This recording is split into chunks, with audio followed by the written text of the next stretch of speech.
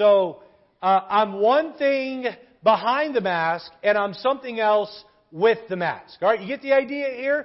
And we act like we're one thing outwardly while we're really something else inwardly. So watch this now. Hypocrisy can work in two directions. It can work in two directions. Most people think of someone who is pretending to be righteous on the outside while being rotten and sinful on the inside. All of us have been guilty of this. All of us have put on a good front, but truthfully, on the inside, been sinful. We've even spoken out against something that was wrong while we were doing it ourselves privately, and we didn't want other people to know it. All of us at some point in our life have been guilty of this on some level. But did you know that hypocrisy can work in the opposite direction? Watch this now. If you are saved, then according to 2 Corinthians 5:17, you are what? You're what? A new creature. So, that means that your body is the temple of God, and the Holy Ghost indwells you, and so you are now a new creation. So to act like the world while you are a Christian is being a hypocrite. You're putting on a mask and pretending to be something that deep down inside, where the Spirit of God dwells in you, you are not. Did you know for a Christian to skip church is hypocrisy? Because you are a Christian and Christ bought the church, you go to church because to be someone who is passionate about Christ means you're passionate about the things of Christ, and Jesus Christ is passionate about church. Did you know that for a Christian to curse and swear and take God's name in vain and live sinful and live like the world, did you know that that also is hypocrisy? Because inwardly you're saved, but outwardly you're portraying that you're lost. You're wearing the mask of the world while deep down inside you're saved. Now that's not the angle we're going to take today. We're going to look at the opposite side of the coin and talk about people who are iniquitous and debaucherous inwardly on some level while pretending to be righteous outwardly. Let me give you an example of someone who was a hypocrite in that other direction. Do you remember Peter? You remember Peter? Give me a little more volume, guys. You remember Peter? He followed Christ afar off. All right? And he got to the place where Jesus was being tried. John and Jesus are inside the courtroom, if you will, and he's being tried before the high priest, and Peter is out warming his hands by the fire. Now, who was Peter? He was a disciple of Jesus. And they said to him, "Are you one of Jesus' followers?" And what did he say? "No, not me." And then a little later they said, You're a Galilean. Your speech betrays you." "I'm not, no, not me." And so a little third time someone said, "I know you're one of Christ's disciples." And Peter began to curse and swear. Curse and swear. He was being a hypocrite. Inwardly, he was a follower of Christ. Outwardly, he was portraying something else. Now, hypocrisy comes in many forms, but we must heed the command of Christ, "Thou shalt not be as the hypocrites." I ask myself this question regularly. If Jesus Christ was walking planet Earth today, which group of organized religion would He single out as being Pharisees and hypocrites? I hope and pray it wouldn't be our church. I'm afraid it would be a lot of independent Baptist churches. I hope and pray it wouldn't be me or you. May that not be a descriptor of White Oak Baptist Church. How do we keep hypocrisy out of our heart? We must look down inside and be brutally honest with ourselves during this morning's message, and then again on a regular basis.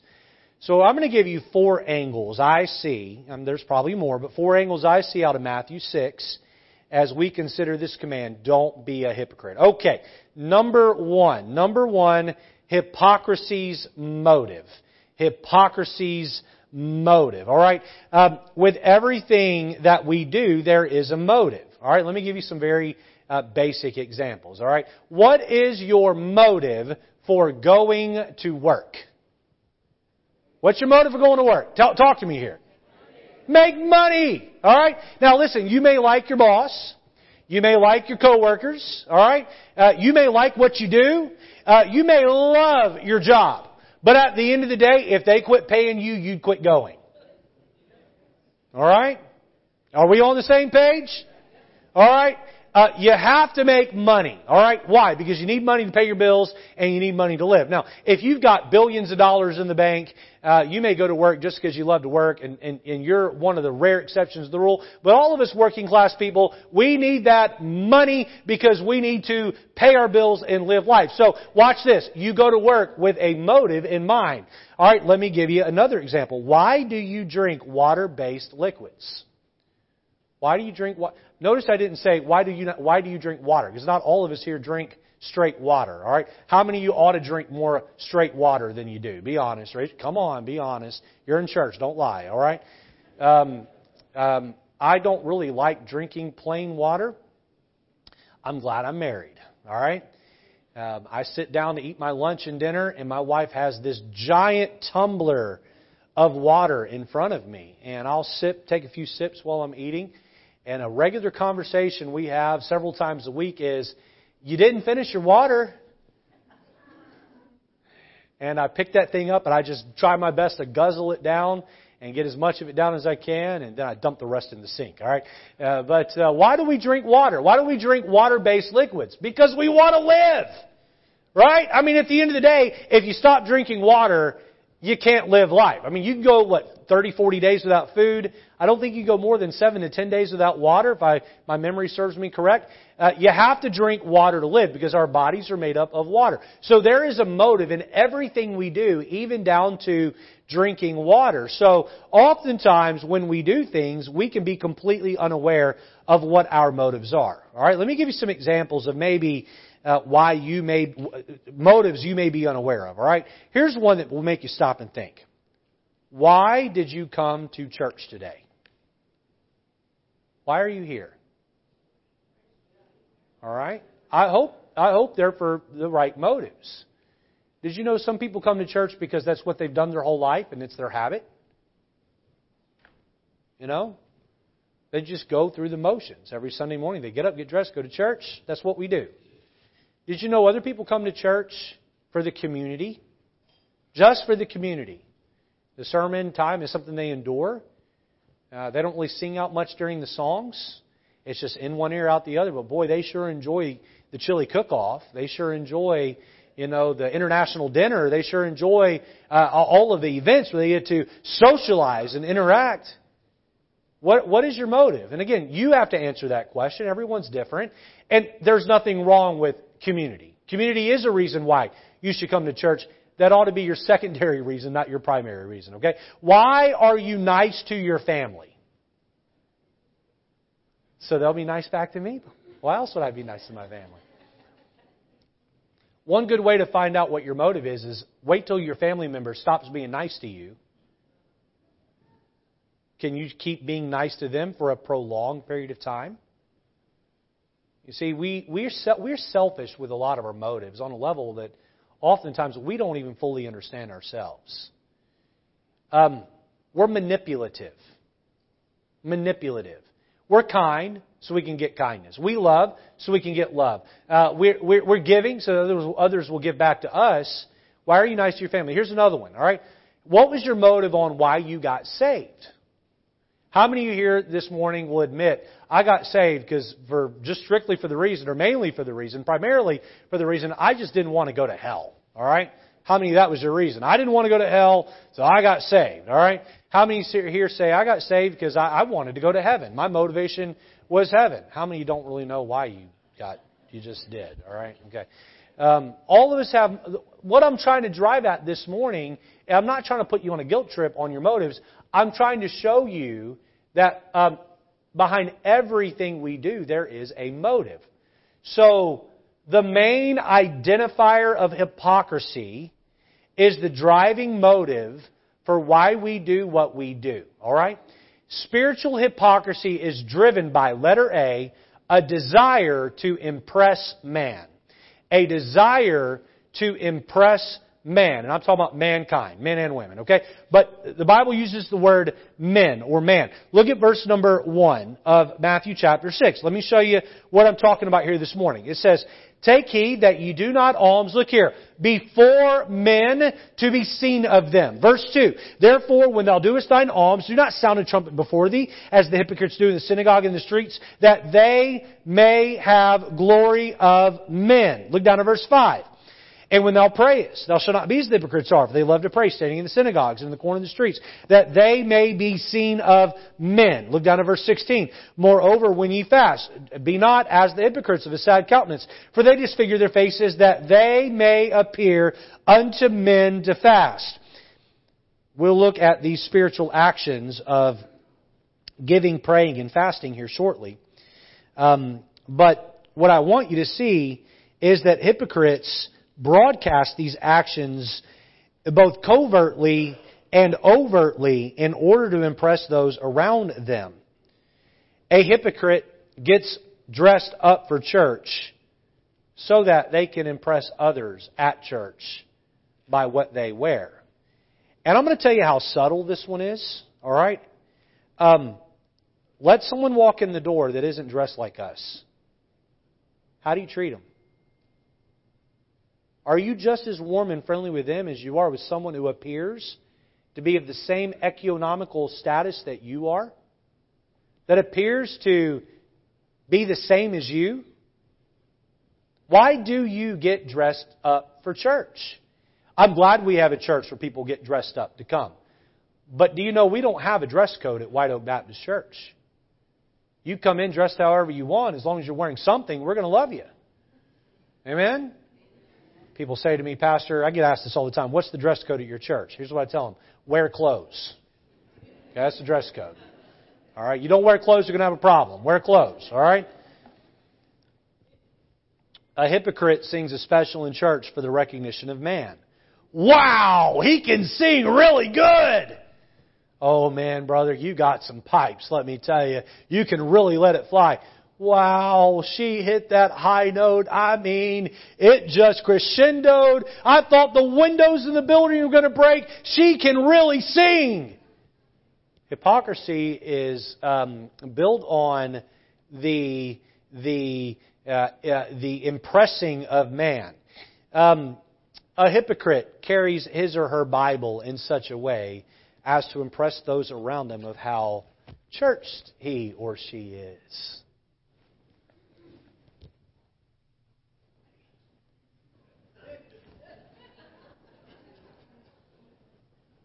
I came down this morning from Spanish ministry, and I've got my Sunday morning and Sunday evening sermon clipped in my Bible here, and then I had my Spanish life group lesson clipped in, and it's just too many pieces of paper in one Bible. I don't want to mess up the binding, so I put my Spanish lesson in a different Bible. And I came downstairs today. I was carrying 2 Bibles, and I'm like, man, I'm really living up to my sermon this morning. I'm trying to impress everybody with 2 Bibles under my arm. Hypocrites are concerned about the way they carry their Bible because they want others to think, oh man, he or she, they really have their act together. The motive of the hypocrite, listen here, if you're taking extensive notes, write this sentence down. The motive of the hypocrite is to gain the praise of man. That's it. However, in contrast, the motive ought to be a desire, letter B, to interact with God. A desire to interact with God. Why is it that we do what we do? It ought not be to impress man. It ought to be to interact with God. Look at chapter 6 and look at verse 3. But when thou doest alms, let not thy left hand know what thy right hand doeth, that thine alms may be in secret. Look here. And thy Father which seeth in secret. Can we read that phrase together? Ready? Here we go. And thy Father which seeth in secret. Look at verse 6. When we get to those that same phrase, read it out loud with me. I'll pause and we'll jump in together. But thou, when thou prayest, enter thy closet, and when thou hast shut thy door, ready? Pray to thy Father which is in secret. Look at 17. But when thou fastest, anoint thine head and wash thy face, that thou appear not unto men to fast. Here we go. But unto thy Father which is in secret. It is not wrong to get dressed up for church. It is not wrong to sing out in church. It is not wrong to bring your Bible to church. It is not wrong to pray in church. It is not wrong to give an offering in church. It is not wrong to serve at the church. If you're doing these things because you want to draw closer to God so that you can have a deeper connection with Him, then your motives are proper. If your consistent motive in doing right is to have a more intimate relationship with God, then you will not become weary in well-doing, and nor will you be concerned with what other people say. I know, I've watched this my whole life. People will serve and serve and serve, and when the pat on the back quits coming, and the praise from the pulpit ceases, and the recognition goes away, their service goes away. And why are we serving God? Is it to impress man? Is it for the praise of man? Or are we worshiping God so that we can interact with Him? You usher week in and week out, not for the praise of Pastor Lejeune or Brother Cyrette, but to interact with God. You work in the nursery, ladies, regularly, not for God, not for the attention of the parents or Miss Cheryl. You serve on the bus route faithfully, not to be a part, not for a pat on the back, but so that you can interact more with God and His Word. You give, you pray, you fast, not for the attention of those around you, but rather for a deeper, more intimate relationship with your Savior and Lord. So we see, number one, hypocrisy's motive. Number two, let's notice hypocrisy's myth. Hypocrisy's myth. The problem with being a hypocrite is that you end up living a lie. You are a walking lie. You are portraying one thing outwardly while you are something else inwardly. To be clear, all right, I don't think you need to go around and show everyone your dirty laundry, all right? My dad tells a story about when he was a teenager back in the mid-70s. The church he attended, got saved in, they had prayer request time. And a man raised his hand, and Pastor called him, and he stood up, and he kind of bowed his head, and he said, "Pastor," he said, "pray for me. I've got a problem. I'm lusting after every woman in this church." Excuse me? Things got real awkward real fast. All right? You don't have to tell everyone every struggle you have in order to not be a hypocrite. All right? How many get what I'm getting at this morning? Okay? He could have gone to a pastor in private and said, "I've got a problem with lust and I need help." All right? He didn't need to get up in church and tell all the women he had a problem with his eyeballs. That just made it real awkward. Okay? What I'm really getting at here this morning is that you don't live a life that's based on a lie. All right? I want others to see me as one thing on the outside while I'm really something else or someone else on the inside.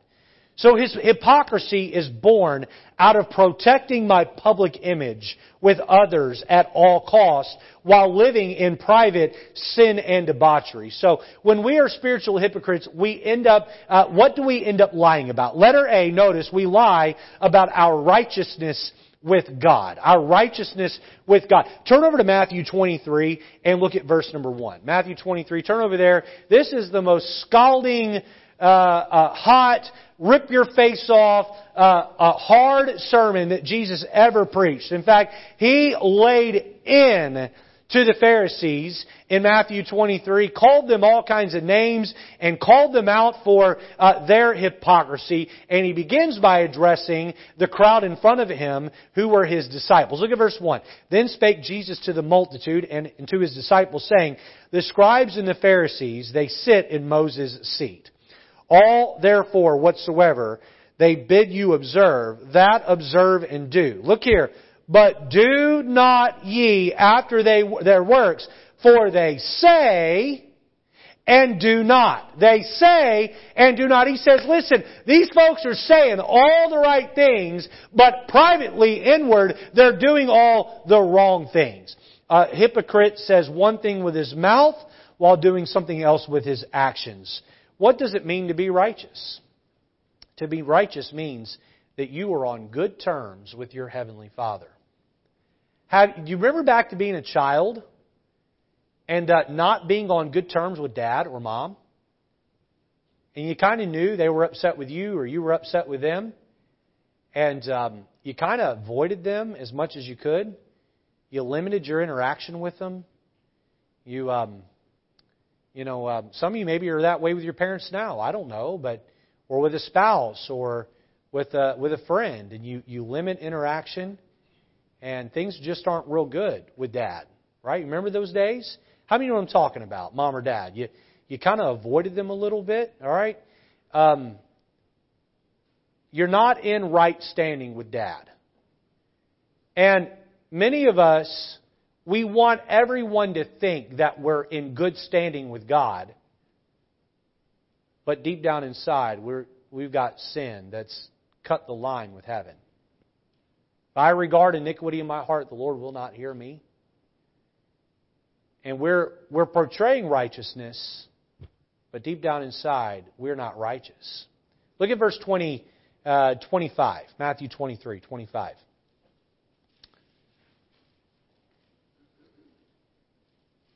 Jesus gets on the Pharisees for pretending to be righteous outwardly while being iniquitous inwardly. Look at 25. Woe unto you, scribes and Pharisees, hypocrites! For you make clean the outside of the cup and of the platter, but within they are full of extortion and excess. Thou blind Pharisee, cleanse first that which is within the cup and platter, that the outside of them may be clean also. Woe unto you, scribes and Pharisees, hypocrites, for ye are like unto whited sepulchres, which indeed appear beautiful outward, but are within full of dead men's bones and of all uncleanness. Even so ye also outwardly appear righteous unto men, but within ye are full of hypocrisy and, notice that next word, iniquity. Woe unto you, scribes and Pharisees, hypocrites, because ye build the tombs of the prophets and garnish the sepulchres of the righteous. He's saying here, you pretend to be righteous outwardly while being iniquitous and wicked inwardly. The reality is, man may see the outside, but what we need to be constantly reminded of is that God sees the heart. I remember as a boy, I've mentioned this many times, but I grew up listening to Patch the Pirate, Ron Hamilton, and had just a profound impact on shaping me as a young man. Not only the dramas that they put on for kids, but the music that was written and woven into the dramas. One such song made a strong impact on me as a child on this topic of hypocrisy. I'm going to attempt to sing the song for you. I think we're going to have the words on the screen. It goes like this. Our God measures man by His standard divine, for He sees underneath every outward design. He looks past possessions and costly attire. He studies the heart, every thought and desire. For the eyes of the Lord are searching to and fro. We have no secrets that our God does not know. Our Father knows our thoughts. He understands every part.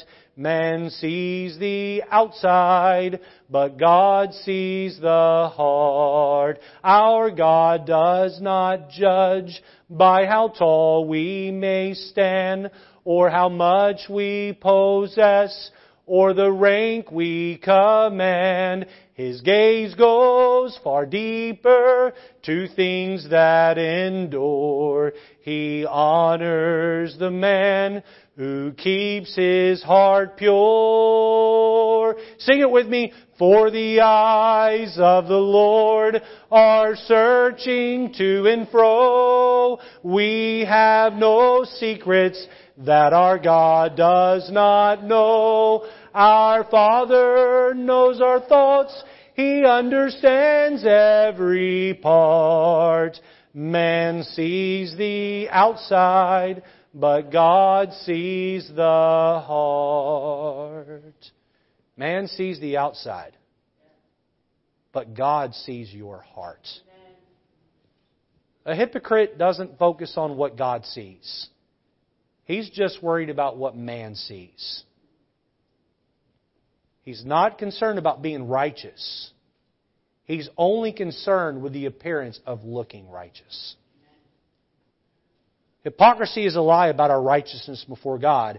It is also a lie about, letter B, our relationship with God.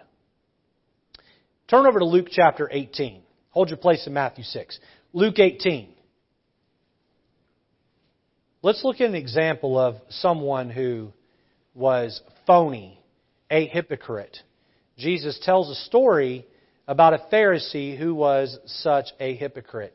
Look at Luke 18 and look at verse number 11 with me. I'm going to begin reading. It says, "The Pharisee stood and prayed thus with himself, God, I thank Thee, that I am not as other men are, extortioners, unjust, adulterers, or even as this publican. I fast twice in the week. I give tithes of all I possess. And the publican, standing afar off, would not lift up so much as his eyes into heaven, but smote upon his breast, saying, God, be merciful to me, a sinner. Jesus says in 14, I tell you, this man went down to his house justified rather than the other. Read the rest of the verse with me. For every one that exalteth himself shall be abased, and he that humbleth himself shall be exalted. Now I want you to watch the contrast between the Pharisee, who was perceived righteous, and the publican, who is perceived wicked. I want you to notice the contrast of what Jesus says here.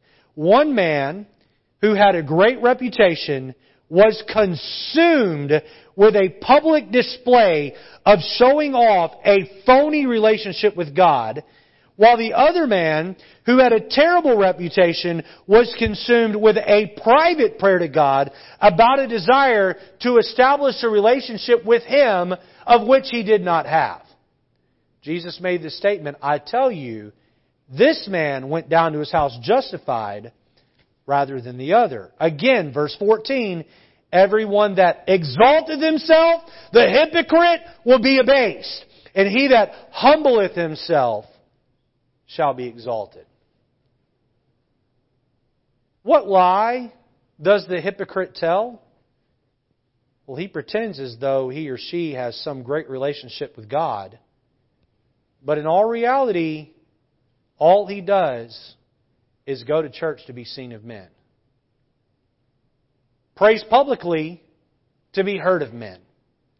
Reads his Bible only when he can be noticed by others. This is a fake relationship with God. This is hypocrisy's myth. So we've seen the motive, we've seen the myth. Let's move on to number 3. Let's notice the Christian's motive. The Christian's motive. The Christian's mission. The Christian's mission. Letter A. Let me give you the Christian's mission as Jesus lays it out in Matthew 6. Notice letter A. We are to give secretly. We're to give secretly. All right? Matthew chapter 6. Look at verse number 1. Verse 1. Take heed that ye do not your alms, that's giving, that ye do not your financial giving before men, to be seen of them. Otherwise ye have no reward of your Father, which is in heaven. Therefore, when thou doest thine alms, when you do give to the Lord, do not sound a trumpet before thee as the hypocrites do in the synagogues and in the streets, that they may have the glory of men. I'm really curious on whether or not it was actually at this level, to where guys walk through the street with some kind of a trumpet, blowing the trumpet, drawing as many eyes as they could, and then dropping their money in the offering. That's pretty bold, right? Jesus said here, don't do that. Don't do it like they do it, all right? Look with me at verse number 3. But when thou doest alms, look here, let not thy left hand know what thy right hand doeth, that thy alms may be in secret. And thy Father which seeth in secret shall reward thee openly. Now, in your bulletin, it tells us that we're taking up an offering for our building next week. We're going to push that back to the 26th. And that was a scheduling conflict on my part. We have the missions conference next week. It's a little busy to try to, have a missions conference and collect a large offering. So we're going to push the offering back to the 26th. We're going to push it back one more week. The purpose of the offering, and I'm going to plug the offering here just for a moment, then I'm going to make the point in the passage. The purpose of the offering is to purchase a golf cart so that we can transport people from the second floor to the first floor to the second floor, and also help people get from the parking lot to the door. That would be the secondary reason, but that's the thought. And we want to purchase a nice golf cart because, we've had a mild winter this year. Some winters aren't so mild, and we don't need a golf cart that, gets stuck in just a little bit of snow with elderly people or people who need to use it on it. So we want to get a nicer golf cart, and I've priced those out to be somewhere in the 10 to 15,000 range. Maybe we find one used for less. But so we're wanting to raise an offering for that purpose, and 10 to 15,000 is a lot cheaper than 200,000 for an elevator. Okay, so that's the thought process there. And then we're wanting to raise an offering so that we can better our live stream experience, so that a higher volume of people are exposed to our church and our church can continue to grow. Now, as these things go, people don't usually come directly to me when they don't like something, but they do whisper among themselves, and then that makes it to me. I'm not usually given names, but it makes it to me. Do you know that whether you choose to give to this offering or not is a private matter between you and the Lord? To go around and tell people, well, I'm not giving to that, you're doing your alms before men. And you're also undermining the program of the church. Now, you may choose not to give anything to it. That's completely between you and God. I will never know, nor do I want to know, but it needs to stay between you and God. You may come in in 2 weeks, and you may lay in a check for several $1,000s in the plate. Hey, we need some people to come in and lay in. We need about $70,000 raised. We need some people to come in and lay the checks in the plate for several $1,000s. Some of you are able to do that. You know what you don't need to do? You don't need to let that slip. You know what I mean? You need to do your alms secretly. Secretly. Whether you give occasionally, you give faithfully in a small amount or a large amount, that is completely between you and God. I don't know who gives what. I say that regularly. I'm going to keep saying it regularly. And if it wasn't for the IRS tax code, we wouldn't know who gave what. But by IRS law, we have to keep a record who does the giving here at our church. And so your giving is between you, God, and Brother Ohms. Amen? And he keeps that private. Amen? And we only do that because we have to. And we are organized. Amen? We do our best to be organized especially with people's money. Your giving is to be in secret. Letter B, notice the Christian's mission, not only give secretly, but letter B, pray privately. Pray privately. Look at Matthew 6 and look at verse number 5. Verse number 5. And when thou prayest, thou shalt not be as the hypocrites are, for they love to pray, standing in the synagogue and in the corners of the streets. They may be seen of men. Verily I say unto you, they have their reward. But thou, when thou prayest, enter into thy closet. And when thou hast shut thy door, pray to thy Father which is in secret. I was speaking to a pastor recently who privately told me that he has difficulty speaking on these three topics of giving, praying, and fasting. He said, because while I do them, I am highly uncomfortable talking about them because of the intimacy that I enjoy with God. He said, these things are almost matters too private to preach on. Now, I'm going to make a bold statement, but I think within context of the sermon, you'll understand it right off the bat. Here's the statement. If you do more praying publicly than you do privately, then you are guilty of hypocrisy. You do more praying publicly than you do privately, you're guilty of hypocrisy. Pastor calls on you to pray, maybe you usher here and you get called on to pray regularly. If that's the beginning and end of your prayer life, that's hypocrisy. You say, well, I don't have a choice getting called on to pray. Maybe you don't, but you do have a choice on whether or not you pray outside of church. You teach a life group here and you get up and you pray to open your life group. And you pray some prayer that makes it sound like you've been in the presence of God. But you haven't been walking with God. You're just getting up teaching the Bible.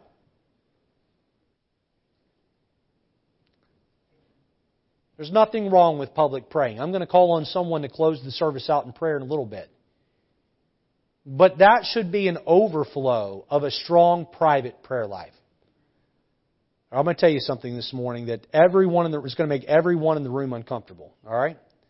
You listening? I love to smooch with my wife. I love it. All right? I think I even love it more than she does. All right? And I think she likes it.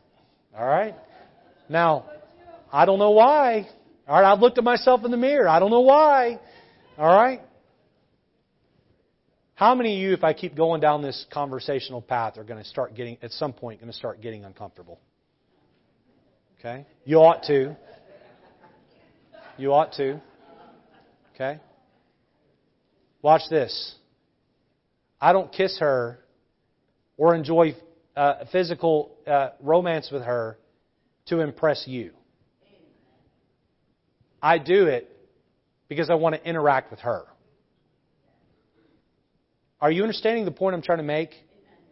We don't give or pray or fast because we're impressing those around us.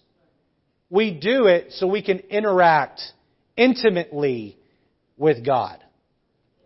Letter C, fast discreetly. Fast discreetly. Look at Matthew 6, verse 16. Moreover, when ye fast, be not as the hypocrites of a sad countenance, for they disfigure their faces. They may appear to men, oh, I'm so hungry. Oh, I haven't eaten. Oh, woe is me. Appearing to men to fast. Verily I say unto you, they have their reward. But thou, when thou fastest, anoint thine head and wash thy face, that thou appear not unto men to fast, but unto thy Father which is in secret. Now, notice it says, when ye fast, not if ye fast. When ye fast. All right? You know what the assumption there is? That you do fast. All right? You know what it means to fast, right? It means that you don't eat food when you would normally eat food. How many of you are like me and you could afford to maybe skip a day of eating? All right? Okay? All right? Some of you say, well, I've got a medical thing, and if I don't eat, I'll pass out, or if I don't eat, I'm going to have some kind of medical situation. I get that's a thing. I do. I'm not belittling it. That is a thing, okay? But do you know that you can fast more than just food? What if you fasted television for a day? What if you fasted your smartphone for a day? You think you could do it? You think you could put that thing down and not touch it for 24 hours? I got my screen on time report today. I looked at my phone an average of 4 hours a day last week. For some of you, you're like, man, I've double that. Triple that. What if I were to have spent 4 hours in prayer a day last week? Now, I'm not on social media. I don't have any social media apps on my phone. All right? A lot of that is work related. A lot of that 4 hours is work related, but not all of it's work related. What if I were to take the hour and a half to 2 hours that was leisure related and I were to spend those? We say we don't have time to pray. But maybe it's that we don't take the time. Why should we fast? Watch this. When I fast, I'm giving up something the flesh craves so I can suppress the flesh so that the Spirit of God can lead me into a greater spiritual victory.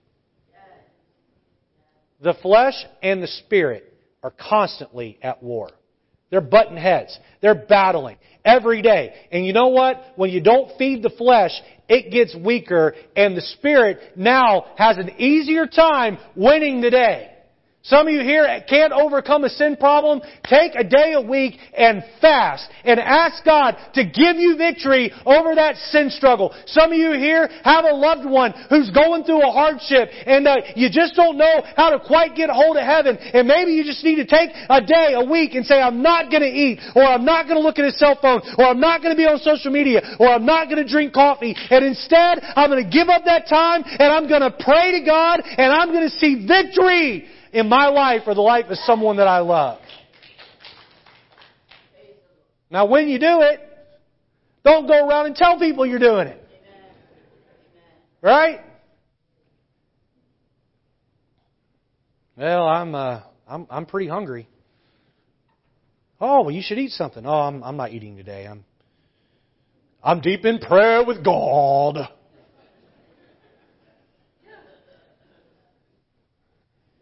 Be discreet about it. You're not doing it, oh, he is so holy. Oh, I wish I could be as spiritual as her. We're not doing it for those reasons. You're doing it so that you can deeper interact with God, not impress man. That's the motive. Number 4, lastly, notice the Christian's merit. Christian's merit. Look at verse 4. Matthew 6. That thine alms may be in secret, and thy Father, which seeth in secret himself, look here, shall reward thee openly. Look at verse 8.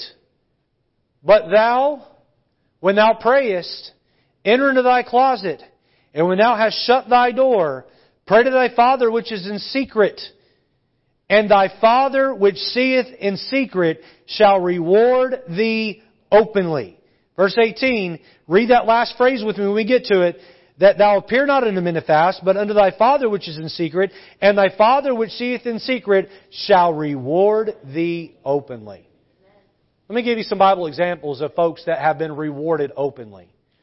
You remember when Mary poured the alabaster box over the feet of Jesus? The expensive perfume that biblical historians tell us was a year of earnings. Something that would have been poured over the body of a loved one, and the lack of the embalmment ritual. She took that and poured that over the feet of Jesus and washed her hair. And the Lord Jesus tells us that her motive in doing it was to worship the Lord and preparing His body for burial. Here we are thousands of years later and we're still talking about Mary. She's been rewarded openly. How about the lady who put her 2 mites in the offering plate while all the other Pharisees giving of their abundance? And Jesus said, that lady gave more than all those men combined. Here we are thousands of years later. We still don't know her name, but we know that she gave of what she had to the Lord. She's been rewarded openly. How about Simeon and Anna, who prayed privately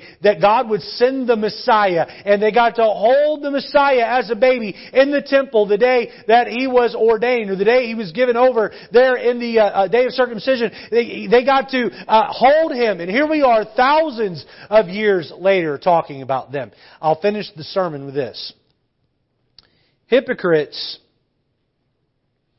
who do things with the wrong motives, you know what ends up in the end?